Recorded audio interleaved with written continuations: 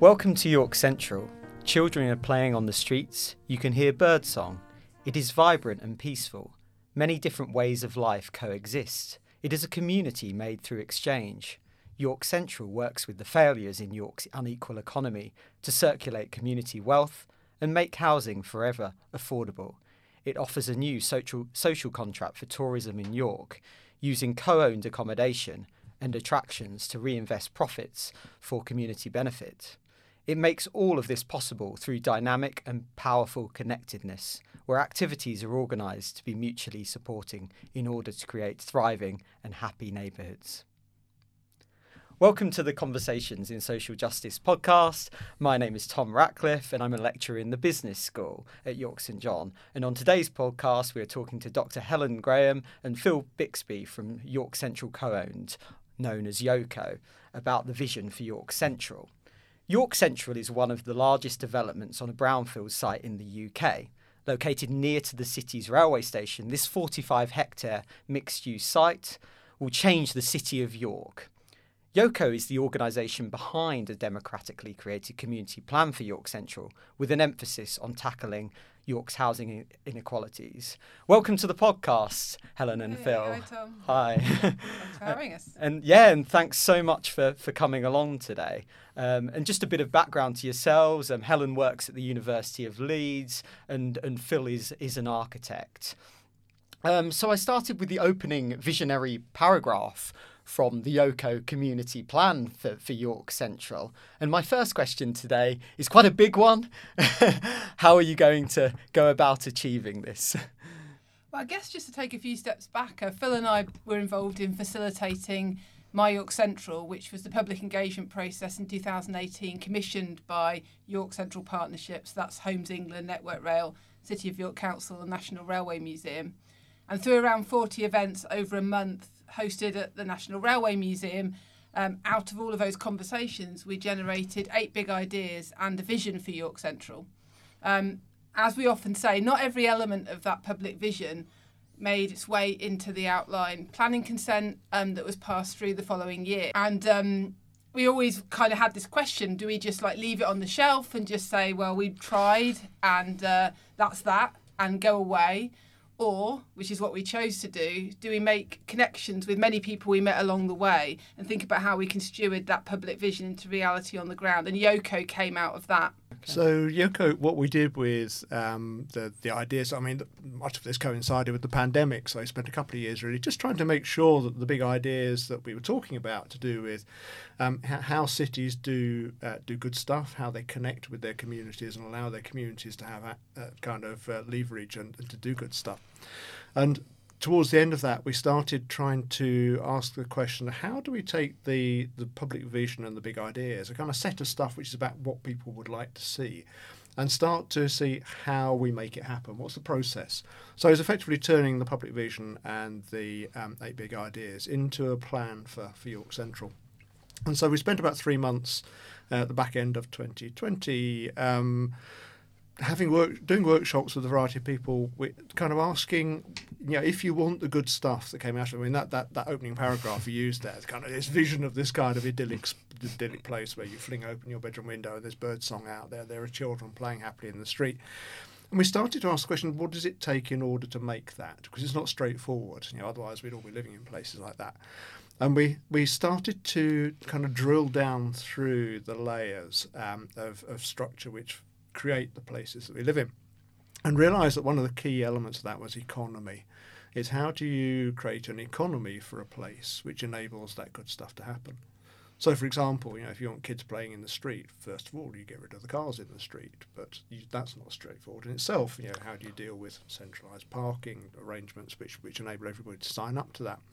And if you then end up with empty streets, is that necessarily a kind of place where you want kids to be able to go and play? And if there's nobody out there and it's just a deserted neighbourhood, so how do you start to create a mixed-use neighbourhood where there is activity at street level, where people are walking and cycling between places, where people feel they have some kind of co-ownership of the streets and spaces and places there, where they do things like growing food in the neighbourhoods, where businesses can spill out and make use of outdoor space.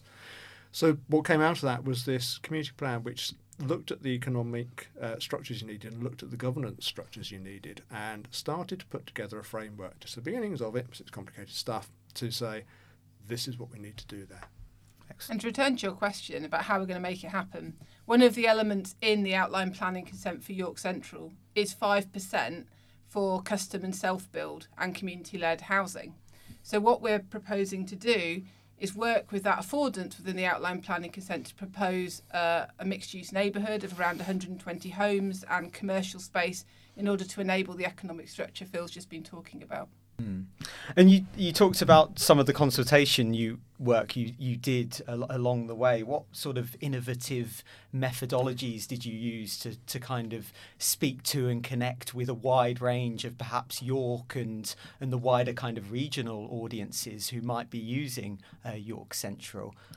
So to go back to My York Central, that was run as a kind of festival of York Central. It coincided with an exhibition that York Central Partnership had organised, which set out the emerging master plan as it was at that time. And alongside that, we ran around 40 events during that month-long period. They were themed to explore key issues that were there within the master plan, from homes, movement, work, and then also leisure and what people might want to do there from a social perspective. And many of the events were co-produced with community groups within the city who've got a strong stake in those issues. So, for example, when we looked at bike paths, we co-organised a bike ride with York Cycling Campaign in order to really experience and, I guess, live some of the challenges that are there within bike paths within the city, but also to then imagine what a really fantastic sort of cycling route and cycle infrastructure might be like. And equally, we worked, because it was the Railway Museum and it was Easter, lots of families there. So we developed a series of family workshops where parents and children could collaboratively work together to explore some of the main issues about this new part of York, from what a home might be like to what a fantastic route to school might be like. Mm-hmm. So we tried to find ways into the conversation that would work for a wide variety of different people and really recognise the expertise of lived experience and knowledge there is within the city to inform those conversations. Were there audiences which you found difficult to engage with within that process, and which particular ones were they? So I think we always know that not everyone wants to come to a public event. Only a certain echelon of, York society want to spend their evenings and weekends engaged in, conversation about the future of the city, if it's framed in that way. But one of the key things we've always tried to do is find multiple ways of thinking about what that way in, whether it's photography walks or things that people care about anyway in terms of their own passions and interests. Heritage works very well in that regard as well, because people know a lot about the places they care about and want to connect. But we've also always said that while we organise events and bring people together, we also always need to go where people are on their own terms and open up conversations in ways that are meaningful to them. So we've always taken that multiplicity of approaches to having the public conversation. There's also a kind of step back to some of the earlier work that we did, which is about how you shift beyond conventional consultation. I'm doing the little air things there at the start and end of consultation, which is how you engage people in a creative process. If you simply go to people with a pre-cooked idea and ask for their views on it, all people can really do is agree or disagree. If you start the process early enough, people can engage in a creative way. It becomes fun. It becomes something that's actually good to be involved with, not simply because you feel that what you're doing may make a difference, but because the whole process is a creative one and one that's fun to be involved with. So when we started developing our ideas some years previously, we started looking at how you can do that thing which they tell you can't do, which is go out with a blank sheet of paper. If you go out with a blank sheet of paper and the right questions, then you can engage people in really fundamental issues around what's important to you about the place, what do you want to be able to do here, what does it mean? And if you do that, then it's much easier to involve people and generally engage people. So it shifts from being consultation, where you're asking people questions, and it becomes engagement, where you're inviting people to be part of the process. It's about asking the right question at the right time and the right scale. Too often consultation, again I'm using the air quotes that Phil's introduced into the podcast, is often asking about really specific things quite late on within a process. Where a democratic approach is to really think about public agenda setting, and that's really the approach we used in My York Central. And I think this is really interesting for our members of staff who are active researchers and our students who are perhaps even doing dissertations or PhDs and might be doing projects locally, to hear about these different types of methods you guys are implementing. I just wanted to move on to a next kind of theme for our conversation around community wealth and an ownership. And I know you touched on the kind of financial system and the economic system at the heart of the Yoker Community Plan, but I was just wondering if you could talk a bit more about community wealth building. So you should note that the biggest issue that came out of My York Central was homes. It was housing, speaking to the enormous housing inequality within the city.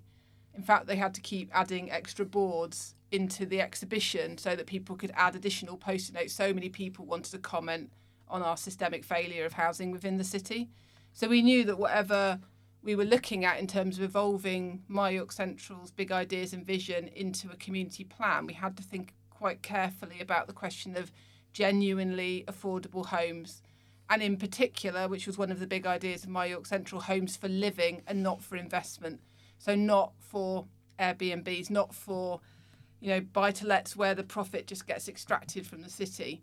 So at the heart of what we knew we had to address was that question of systemic inequality around homes within the city. But there was also, alongside that, recognition that the inequality we have in York is something which isn't going to go away immediately, however much we try and address it, and that we therefore needed to try and think of creative ways of working with it. We have a very different kind of housing market here to, Barnsley or somewhere like that. It's not wall-to-wall poverty across the city. It's inequality. So there are resources in the city. There are, and we had them coming along to our, we're involved with our public engagement process.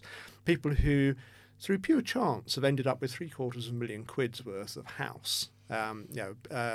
People who are in their 50s or 60s or beyond, who have brought up kids have now gone, they're rattling around in a house which is fundamentally unsuited for them, but don't want to move because there's nowhere they would want to move that would be better. So the notion came out of that about how do you, we talked about how do you create a community made through exchange? How do you bring people into a place like York Central, where they bring resources with them in terms of capital, in terms of time, in terms of experience of life, and use that as a transactional thing with other people who lack capital, who lack opportunity, to create a place which then works for everybody. How do you create the opportunity for people to come in, to live somewhere which is easy to look after and comfortable and central to the city, but then make sure that some of that investment goes to make sure that the neighbourhood is a vibrant one, that the street is a safe street, that there are businesses locally which thrive, that there are students and young people living locally who can help with the shopping, who can make sure that the place is somewhere where they know their neighbours and it feels like a safe place to be. So it's really addressing this issue about how do you deal with inequality and shuffle the resources around, create some kind of circular economy where it benefits everybody. And you've been using the ideas of Gwynon and Neil, who wrote a book about the case for community wealth building, and you've been kind of putting those ideas into practice. Yeah, I'm really interested in the community wealth building debate, which obviously has a main reference point in the UK of Preston, but has a longer history in the States. I guess one of the challenges that we've been talking to Martin O'Neill about is the fact that a lot of the conventional ways of thinking about community wealth building, especially in the context of the Preston model, relies on public organisations as anchor institutions who use procurement to create supply chains that then support local business and keep wealth local. And we would be absolutely delighted if the new administration within the City of York Council or some of the big public sector bodies that are going to be on York Central, not least the National Railway Museum and the Government Hub, explored that Preston model type of community wealth building. But we're also very aware that they may not. And we're also really keen that we don't rely on that kind of way of kicking off a community wealth building model for York Central. And in the way that Phil's talked about, one of the resources that perhaps York has at its disposal that other cities might not is a population of people who have capital and might be interested in community investment vehicles like community share issues or community bonds, and that there also might be a way of bringing capital into the scheme through people moving in and living there, but with a high level of equity that enables money to be circulated around the design, and also the use of commercial space as well within the scheme in order to create income. So in a way, we're trying to take the ethos of community wealth building and looking at it from a community-led perspective, not one that is reliant on public institutions creating procurement chains. Okay, and how would you get buy-in for some of the culture and values of Yoco, which you've just discussed from these organisations and these people? How would you see yourselves getting buy-in, do you think? I think, there are that works at various levels, doesn't it? So the point of view of how do you get, the couple on in the outskirts of York who want to move into the city and bring money with them. That's how do you work with them to create the kind of community they want to live in. And we're starting with a clean sheet of paper. This is a completely new neighbourhood that's being built. So there has to be a way of setting up the initial structures which enable those kind of conversations to happen. I think with some of the bigger stakeholders, though, those kind of anchor institutions that Helen talked about, we have 2 universities in the city. We're sat in one of them now. So the conventional way of thinking is, what about if you bought your paper clips more locally? But I think what we're talking about is something very different to that. It's saying, how do we enable your graduate students to stay in the city and develop businesses which then create local wealth and employ local people? How do you use your ability to work with knowledge as a tool which enables economic activity to work within York Central in a distributed, democratic way which brings benefit? How do you, as a university, or how does the University of York think about, rather than plonking a glitzy building on York Central and saying, we've done a business incubator on York Central, how do we think about you having a broader impact so that the knowledge, the skills, the students that you have create economic wealth there and create a place which other people want to be part of? Absolutely. I was just also, I'm interested in finding out a bit more about how this kind of idea of a local economy, a local democratic economy, you could probably say with York Central, with the ideas that you're proposing, would work with the kind of neoliberal capitalist economic structures, but also cultural structures in the city. How would it kind of connect with those types of structures and their values as well? One of the things I've been really inspired by engaging with other groups who have been doing this, and we had an event a couple of weeks ago called Don't Extract, Redistribute, How to Co-Own Your Local Economy, which really gave us a chance to hear in quite a lot of depth from different organisations across the country who have been doing this in quite different circumstances and with slightly different intentions in some ways, but nevertheless really pragmatic, practical interventions. And I think that's the kind of key thing for me, is that what we're seeking to do is in less than ideal circumstances. So none of us would write, on a blank sheet of paper, an economic system that is so unequal, which is actually, in the case of ownership of York's economy, not even within the city. If you look at some of the kind of land ownership questions and the property ownership questions in the city centre. So inevitably what we're not doing is we're not starting from a point of a perfect utopia. What we're doing is working in complex, entrenched circumstances and trying to do things that loosen up those structures in some way that creates transformation. And I think that's the key thing for me. I think we're often trained in a kind of humanities or social science undergraduate degree context to think in highly critical terms. And those modes of thinking can be incredibly powerful. But they can also be a little bit disabling in terms of agency. Like if all you see is a very fixed structure of neoliberalism, then it's very difficult to know what you can do that will make any difference at all. And I think part of what we're seeking to do, along with a movement across the country and the world, is say that it does matter what you do. And actually small and growing interventions that can really be transformatory, not least because they create different economic models locally in small ways initially, but they actually create different kind of conceptual and emotional arcs that kind of also change the potential for the future. One of the projects who we involved in the event a couple of weeks back was a Coin Street cooperative in London on the south bank of the Thames. Coin Street's been running 40 years now, and it's it started off as a kind of very kind of wonderfully lefty kind of banner carrying kind of community project, and is now 40 years later being very kind of economically savvy in terms of finding ways of shuffling money around. So they own and run quite a few commercial premises. The income from those commercial premises, which accounts for about 70% of their income, goes to fund housing, goes to fund community activities, goes to fund facilities on the site for the people that live there and live around it. It's an absolute model of redistributive economy, which is, as I say, is thriving, where their ideas are becoming, in many ways, bolder and bolder as they go along. And where it's kind of proof positive that this approach to how you do design a redistributive economy, if you're bold enough about it, work at it in a carefully thought through way, it works. So it's how do you do revolutionary stuff, but kind of acknowledging you're working within the kind of economy you describe. I think often redistribution, it's assuming there's a big state solution to that. Like we have to get a government that's in a position where they are interested in and enabled by the electorate to redistribute. And I suppose what we're interested in is how can we do local redistribution through economic design. And I think that leads quite nicely into a conversation about community power, community ownership and community decision making. It'd be quite interesting to hear about how the community will have ownership over the decisions made at York Central with your vision in the Yoco community plan. Who will be making the decisions and what will the role of the expert be?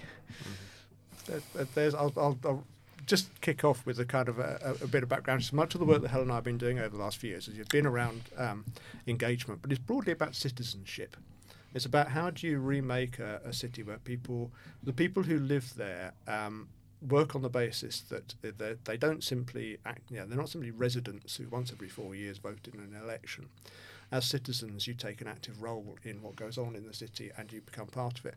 And the structures that are set up to enable that to happen have to make that a process which is a lot more fun than going along to god-awful meetings.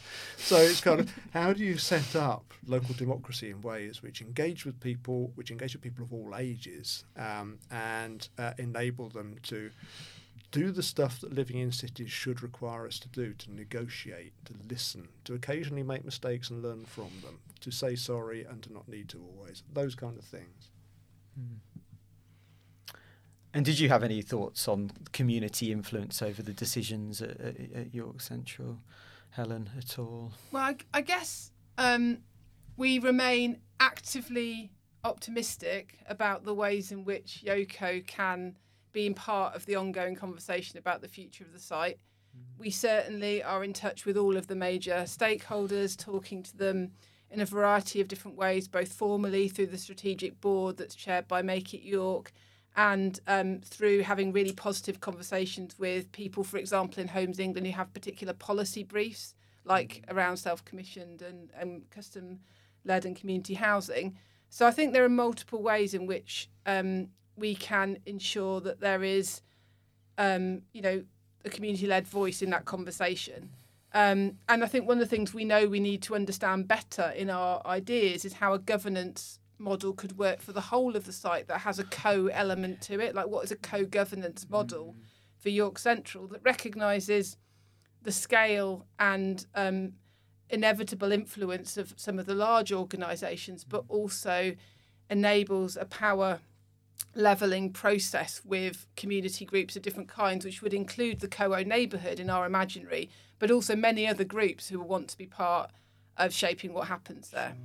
And at what stage are we at with the decisions around the developer, and what is their kind of thoughts on the community kind of influence discussions we're just having? We are currently in the situation where the Homes England, as the kind of lead partner within the York Central Partnership, have been whittling down a short list of potential master developers. So the master developer would be appointed to broadly do the entire development to brief which Homes England provide them with. So they're down to two. We've been speaking to both of them. we are actually off for a meeting in a pub with one of them after this very podcast. I can't tell you who. So it's been, we are being as fast on our feet as we possibly can in trying to make sure that we have conversations. And the conversations are very much around the notions of reality. So, incoming developers will have to, at some point, work to do custom-built, community-led housing on the site. We know it's going to have to be fairly high density. It's not simply a case of flogging off some plots to self-builders. And if that's going to be the case, then what would make that easier for them is having some locally rooted body which brings that project together and makes it happen. And that's what we're aiming to try and do. So we're trying to have conversations which make engaging with the community the sensible thing to do. Okay. That's very interesting. I just wanted to go back to affordable housing, which you've mentioned, you've touched on, and we live in a very expensive and, as you mentioned, very unequal type of city. And I just wanted to understand a bit more from your perspectives how this project will really benefit the poorest people in York and really tackle York's inequalities. Will it actually be affordable housing which the most deprived parts of society can afford? Yes. You want more than that, don't you? Right. There are good examples where projects have been set up so that they enable different sorts of people to come into the project and therefore enable others to happen. So there's a project called Chaco over in Leeds, in Chapel Town, which is a co-owned housing scheme, which has been set up on a way that while people can people buy shares in the ownership, and ultimately you could have up to almost 100% ownership, or you can come in having virtually no ownership if you have no capital. So the more people that come into the scheme who bring capital with them, the more they can allow people in who don't, or they can look at how they can subsidise rents through that process to make it as affordable as possible. So I think what we're trying to do with the kind of housing we'd like to see on the site, the outline planning consent requires there to be a proportion of social rented housing within it, affordable housing within it. What we're trying to do is to say how can we work with that, but also how can we work on the margins of that. There are many people in York who are on fairly reasonable incomes but are still unable to live in the city and are now shifting out to Selby or Malton or wherever. And your space as a local housing, the co-housing project has been trying for years to look at how do you work to try and shuffle money around to enable you to broaden access to housing within the city. So they're not necessarily trying to do social rented housing, but they're trying to do something for which there is still a need within the city, and it's about accepting that affordability is not just a problem for the very poorest in our society, but it's a problem for a whole range of people. And that doing that kind of housing starts to avoid the kind of ghettoing of cities that you get, where you end up with a block of upmarket apartments and a social rented chunk of it and a poor door that gets you to that bit.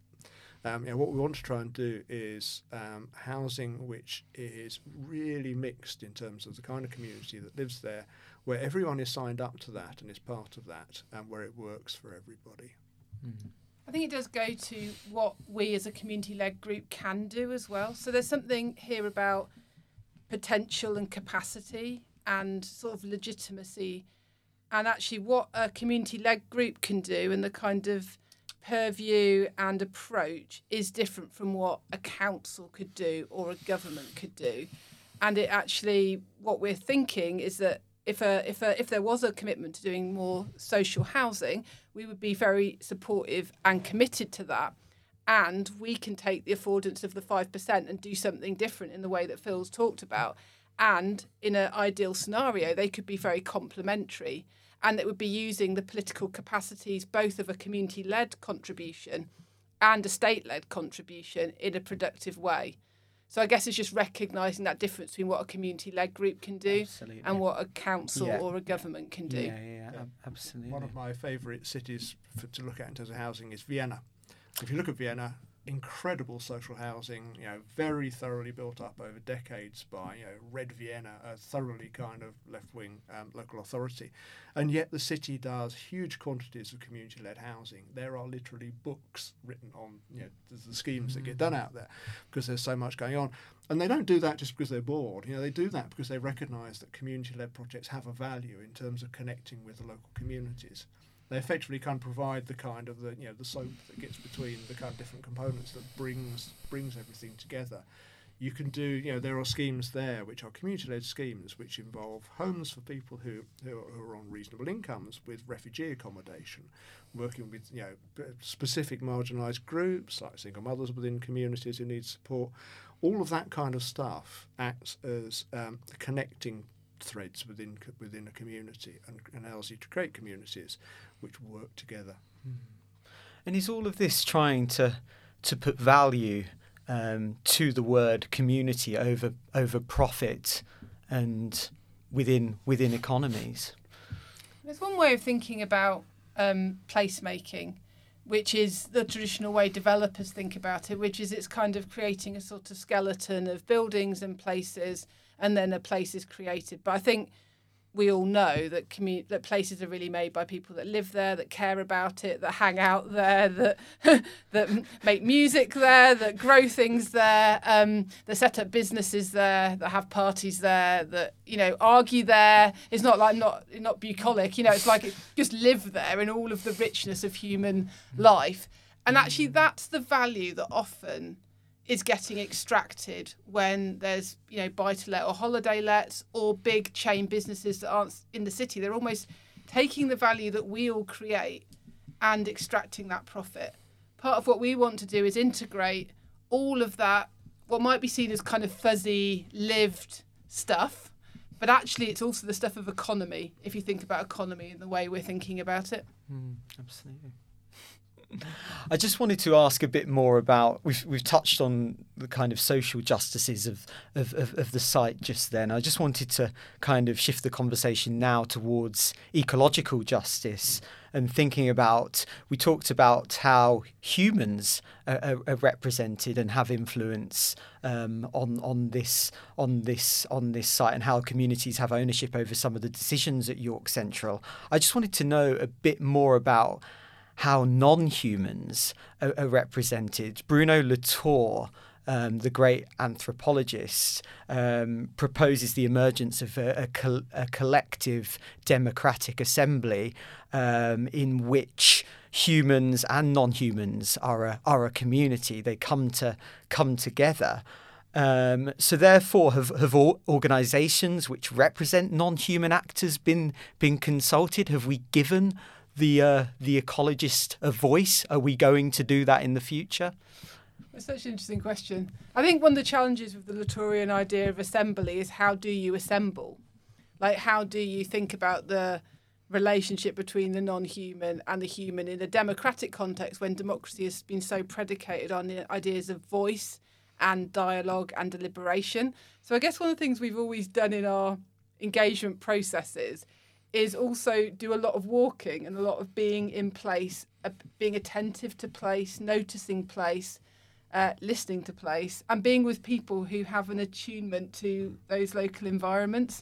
I mean, we've done midnight walks with people who knew about the otter activity in the Foss in the past, for example. But actually, just this weekend, we spent a walk with Jai Sando from Wild Streets, where through a very beautiful, quiet, slow engagement with the Lehman Road area, we basically were given the opportunity to notice figs, for example, on a tree in a relatively suburban estate, all the way through to really notice the difference of type of bird song when you walked into a more rewilded area, or to recall memories of people talking about deer sightings within the area, or to notice how some of the infrastructure that's going in is interacting with Millennium Green, for example. So I think there's something in what you're saying about what are the methods we can use to change human relations with non-humans in a way that they can start to have different sorts of power and presence within democratic conversations. Jai talked about the different models that we use for thinking about living things and landscape in the rural setting and in the urban setting.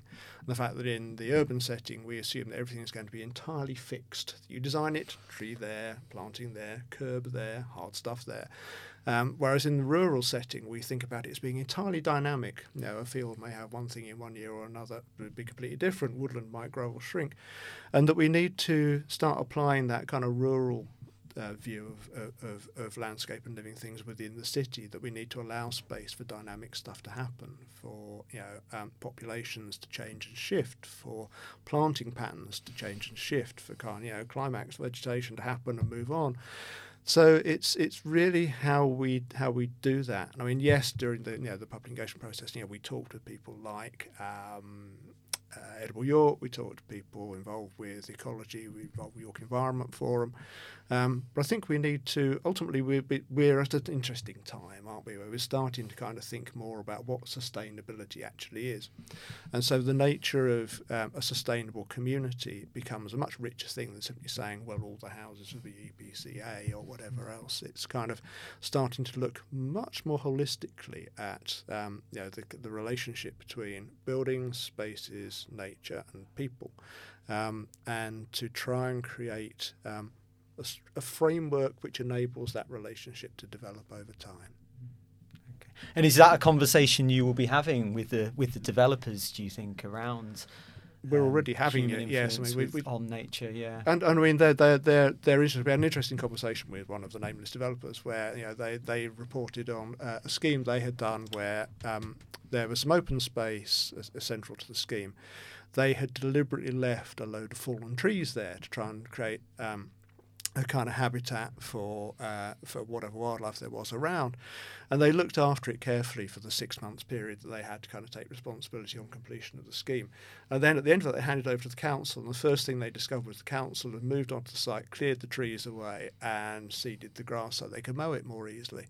So it's kind of, there are developers out there who are ahead of the game in thinking about those issues. And we need to kind of continue those conversations and try and work with them. And you mentioned the green and wild spaces, and I mentioned in the vision about the bird song as well. But then we're also talking about housing and having lots of housing. We need more housing in York. There is demand for housing. So how do you see the two kind of coinciding and working together? I think the key question we need to ask as part of the design process is, what are our outdoor spaces for? If, as traditionally has been the case, they are for moving cars around and for parking cars and for segregating people and cars, then we've got a problem. It leaves very little space for anything else. If we think of outdoor space as being predominantly about creating external environment which people want to be in and want to use, then that gives us a completely different range of options. And so thinking about how we make that fundamental shift, and it's been done elsewhere, it's been done on mainland Europe, so that we shift cars out of it, we can then create spaces which are green, which are wild, which are far more pleasant places for humans to be, but also far richer places for other species to be. Way back in the early stages of the discussions on this, the former project director for the project commented he would love to see York Central effectively being like woodland, which we then built houses within, rather than it being a housing design scheme that we then peppered a few trees around. And I think that's a nice vision to start with. That would be a wonderful vision and amazing. I was just wanted to move on to talk about the relationship between York St John and YOCO and York Central, because as a university we're excited in collaborating with York Central in the future and looking at different ways and different opportunities for collaboration, especially as the vision for York Central develops and changes over the next 20, 30 years, that type of framework. That kind of timescale, yes. So and perhaps even exploring how York St John could potentially be an anchor institution if there is a role for that within the community plan. So I know we've been involved at York St John, our interior design students involved in the proposed economic incubator scheme for the site, and there's also the proposal of a learning hub, cultural and learning hub within the site. So it'd just be great to hear a bit more about the potential involvement for York St John, and if we could have a space within York Central. Yeah, well, I've been involved in working with your interior design students who've now done, I think, 3 years have done projects on different buildings on the site and looking at them, not just in terms of the kind of the narrow interior design, but also thinking about how use and activity kind of steers, what a building needs to be. We've also worked with geography students to look at questions of cities and regeneration, haven't we? So we do. I've done a walk a number of years now with geography students. So there's already those kind of exciting connections with students where we're exploring some of the core ideas within what Yoko's doing. I think that it is really kind of how we broaden. I mean, we're engaging in, and will be continuing to engage in, a very complex, subtle design process over the coming years about how we design the economic and governance structures. And it would be fabulous to think of ways of working with you and your students to bring their creativity and expertise to bear on those kind of questions. I think within our community plan, we've always really wanted to see this as a place where ideas, knowledge, obviously money as well as exchange, we've got that kind of rich sense of what exchange might be within York Central. So the idea of working with our educational institutions as part of that would be extremely exciting long term. Short term, there is that way in which we're seeing Yoko as an action research initiative. Like, we don't know exactly what this COA neighbourhood will be like. We haven't bottomed out entirely how the economic model will work. We still don't know how a co-governance model might work for the neighbourhood, but also for the whole site. So we're really keen on research collaborations that will help us draw in different perspectives and expertise to help us, in collaboration with people who know and care about the place, to shape those things. So I think there's also a very strong kind of research potential collaboration as well. And do you have other researchers on the Yoko directorate at the moment? Is that? Well, I think we sort of see what we're doing as research that all of us are part of, and see research in a very open and democratic way as being about asking questions and trying to work out how to address them, how to make change happen through experimentation. So a lot of what we do, whether it's kind of at an event level or through, figuring out this vision for the community plan, in effect, it's an open research process where we're asking questions, we're exploring what different people might think about those questions. As we do that, the questions change. We're trying practical ways of opening up potential that we couldn't see if we hadn't done something. So it's that kind of action research cycle of of planning, doing, observing and reflecting in an ongoing cycle that we do. And I think that's a very much always been an extra institutional research practice, one that many people use without conceiving it in those terms within their everyday lives. And so we sort of see it very much as a participatory and open knowledge gaining process. Sure. And that's very much at the heart of what Yoko is. And at York St John University, we obviously work with a range of community partners, from our church community to the NHS to mental health institutions, and hopefully we could bring some of those partnerships to the table as well, which would be would be fantastic. And also, I guess in terms of students and staff, I'm sure there would be students and staff interested in researching some of these social inequalities. Obviously, we have the Institute for Social Justice at York St John University researching into sustainability of the development, those type of subjects. There will be staff and students who would potentially be interested in those themes. We're very aware that what we're talking about in terms of York Central reflects on the city as a whole. We're kind of very keen to try and make sure that the kind of big ideas that need talking through get talked through and get explored, and that we use this not just simply as an opportunity to bang a load of buildings onto York Central, which works, but to ask questions about the kind of neighbourhoods which work the kind of structures which work and the kind of processes, redistributed processes which work for the city as a whole. So, how can we learn from doing a 15-minute sustainable neighbourhood on York Central to think about how we might create more sustainable neighbourhoods within existing communities. So, we look at those areas which are absolutely monoculture housing. How do we put new uses back into those communities to make them more sustainable? And so having the capacity to look at not just the central kind of direction of travel, but to look at the interesting stuff that comes out of it would be really great. And I think working with the higher education bodies within the city would be a fabulous thing to be able to fuel that. Excellent. And we can hopefully take this forward with an event on the 15th of September where we have more discussions and more conversations about this. So thank you. Just going to start to wrap up today's podcast. It's been so insightful and very interesting. So thanks so much for your time, Helen and Phil. We are a city which sometimes finds change quite difficult. It sometimes finds diversity quite difficult, and you could say perhaps lacks the innovation of, say, Manchester and Leeds.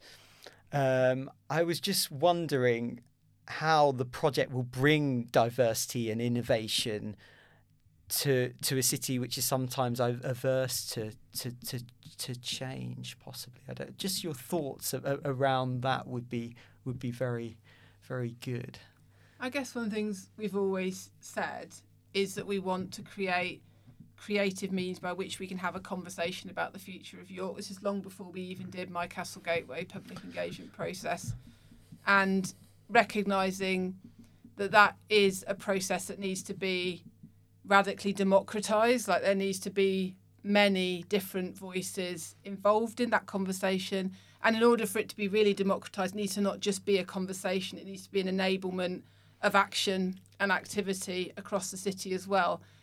I think if you look across York now, actually there is enormous amounts of really fantastic innovation happening, often at a local level, often in very small or voluntary or just activist contexts.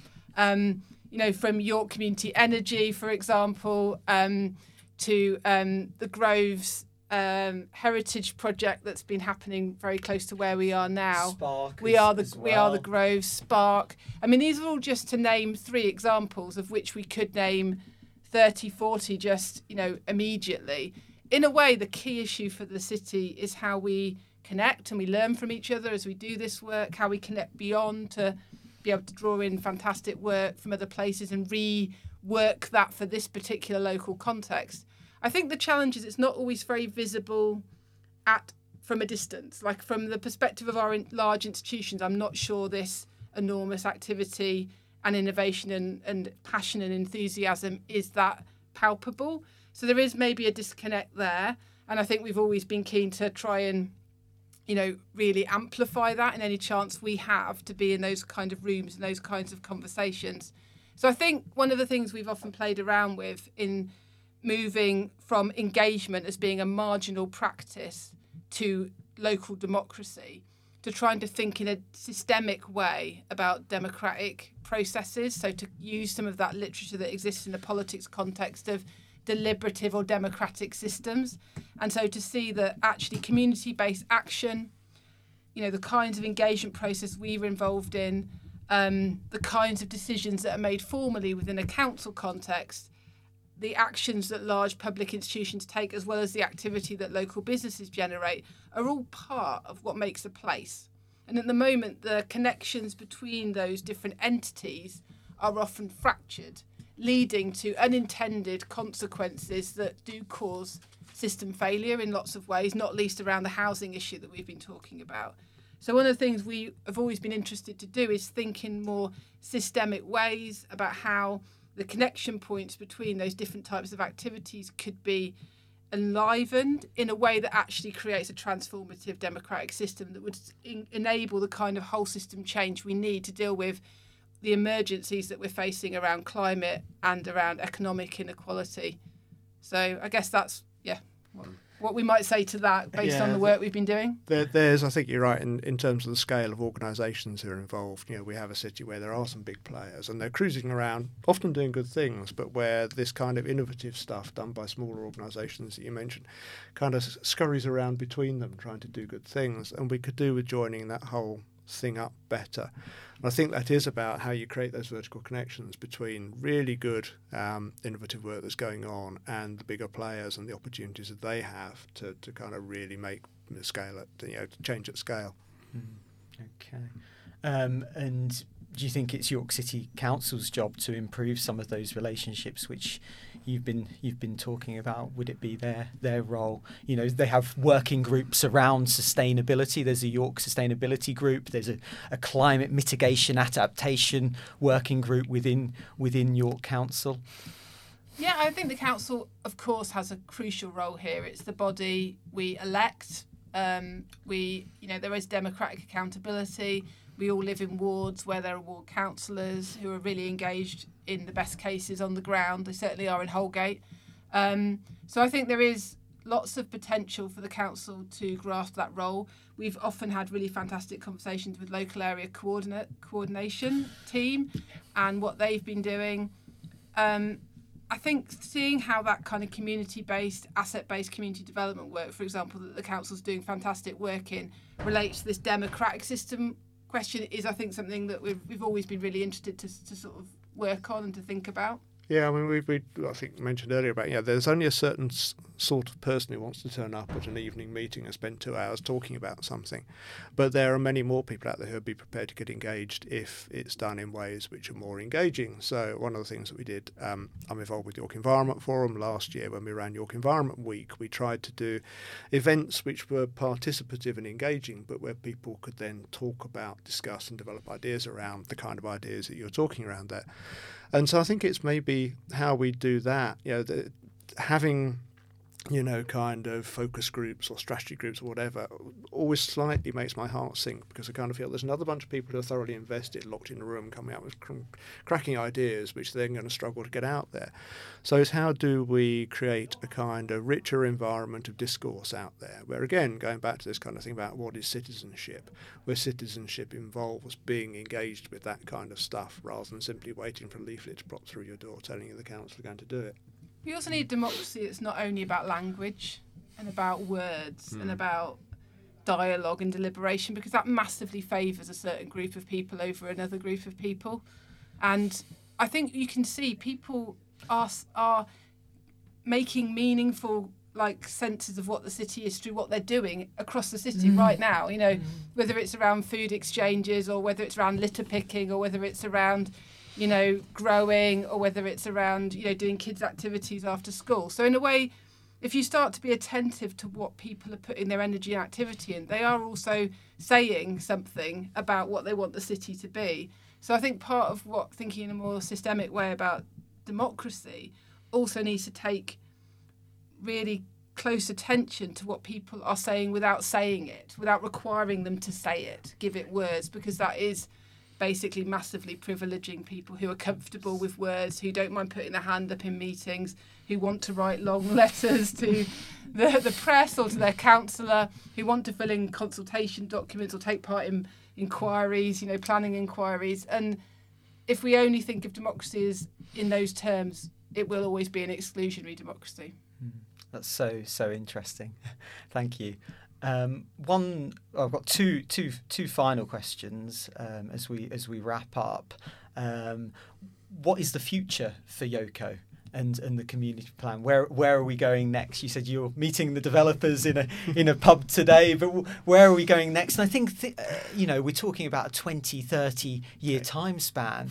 How does it evolve? How does it change? How is it dynamic with that framework? I wish I knew, obviously, but I think going forward with glad heart and hope, you kind of, I think we're in an interesting situation where the master plan and therefore the outline consent for the site was made about 4 years ago. And since that time, there have been major changes in the city. It's declared a climate emergency. It's said it's going to be zero carbon by 2030. It's passed various other kind of specific policies which show quite considerable shifts, which the master plan and outline planning consent to some extent now lag behind. mind. So it could well be that there will be a revisiting of the outline consent and some thinking about how we want it to change going forward. And that's certainly been something that's cropped up in conversations with the developers and with Homes England. So I think we'll have to wait and see. But I think the key to that working is going to be that the largest number of people within the city are in some way involved with that conversation. And that's not through receiving a questionnaire with a load of tick boxes for them to tick, but it's through getting involved with stuff. And so one of the things we would love Yoco to be able to do is to engage people, bring them on board to those kind of conversations, and somehow try and do what we've done along the way, which is to try and steward a real kind of public sphere within which discussion, ideas, and potential directions are all kind of active components, and where we admit that we don't have all the answers right now, but we want to have a conversation which heads forwards and involves people. Thank you.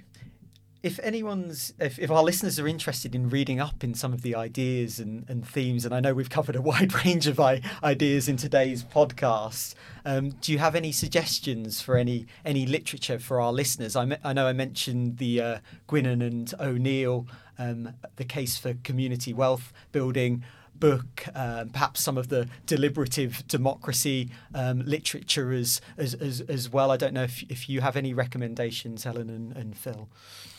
On local economy, I find Gibson Graham's Take Back the Economy book incredibly inspiring. So it really shows how we often think about the economy as being this thing that we can't control, but actually we're all part of it. We're making it all the time. So the choices we make matter in terms of making the transformations we've been talking about.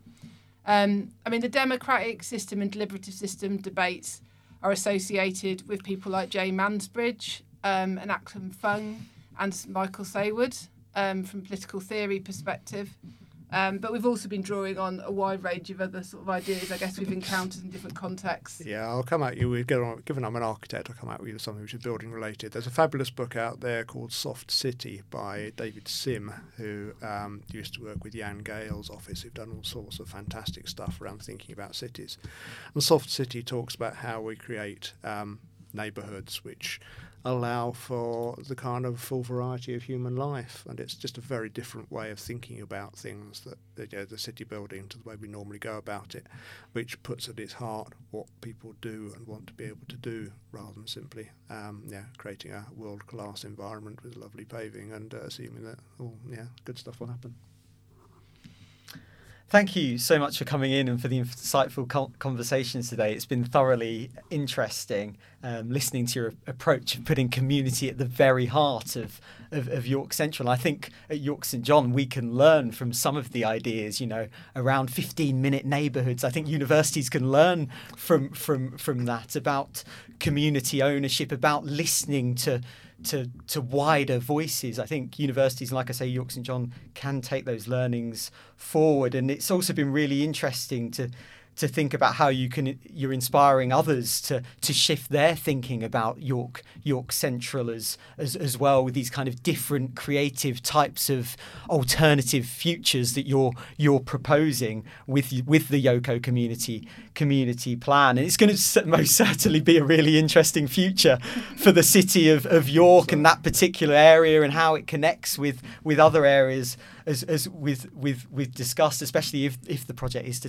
tackle the social inequalities of the city and aim to ultimately achieve social and ecological justice. I'll just finish with the final paragraph of the Yoco community plan. Another York Central is possible. A York Central of forever affordable housing, start-up spaces for local business, community learning, growing and allotments, a place of trees and birdsong and of all play for all ages.